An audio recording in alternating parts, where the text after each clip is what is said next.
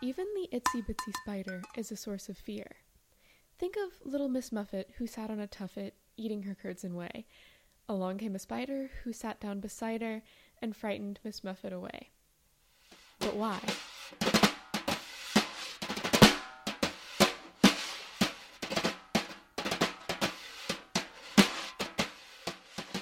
I know, they've got so many legs and so many eyes, and I think that's part of it. I think the other part is when they make those little webs, they can like go wherever they want. You could just be sleeping and the spider just kind of appears. I had one spider dangling from my shower head like last week. Like I turned on the water and the spider kind of just like dropped down on his little thread from the shower head. That was pretty scary. So I think just the fact that they can kind of creep wherever they want with all their extra limbs. Like what are they doing with all those? I don't know. That's IU sophomore Sarah Gardner, and she's in good company. Hi, my name's Alicia Patterson. I'm a freshman. My name's Claire. I'm a sophomore, a French major. I'm Will Ganza. I am a sophomore. My name is Jordan, and I'm a freshman. I'm Olivia Little. I'm a sophomore at IU.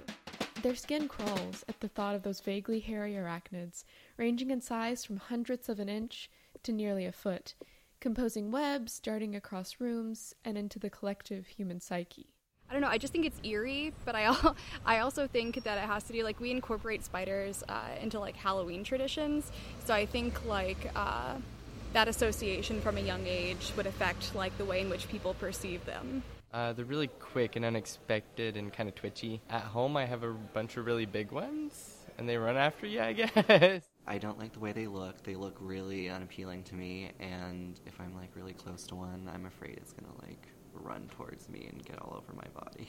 Creepy. The 8 legs really freak me out, and I don't like how they can be really small but also really big. When obviously when you see a big spider, you're like, oh my gosh, that freaks me out. But also the little ones, because they can just get in any crack, or you won't even know that they're there because you can't see them. So that's what freaks me out. I literally found a spider in my room the other day, and we couldn't kill it. We tried to smash it 3 times and it would not die, and so that's my biggest fear, is that I'm gonna think that something's dead and it's not gonna be dead. I feel like I'm gonna either miss, or they're just gonna disperse everywhere. I'm gonna see more than one and it's just gonna be all bad. I was actually in Florida, and they have these huge spiders that carry babies on their back, and my mom killed one, and their babies just dispersed everywhere.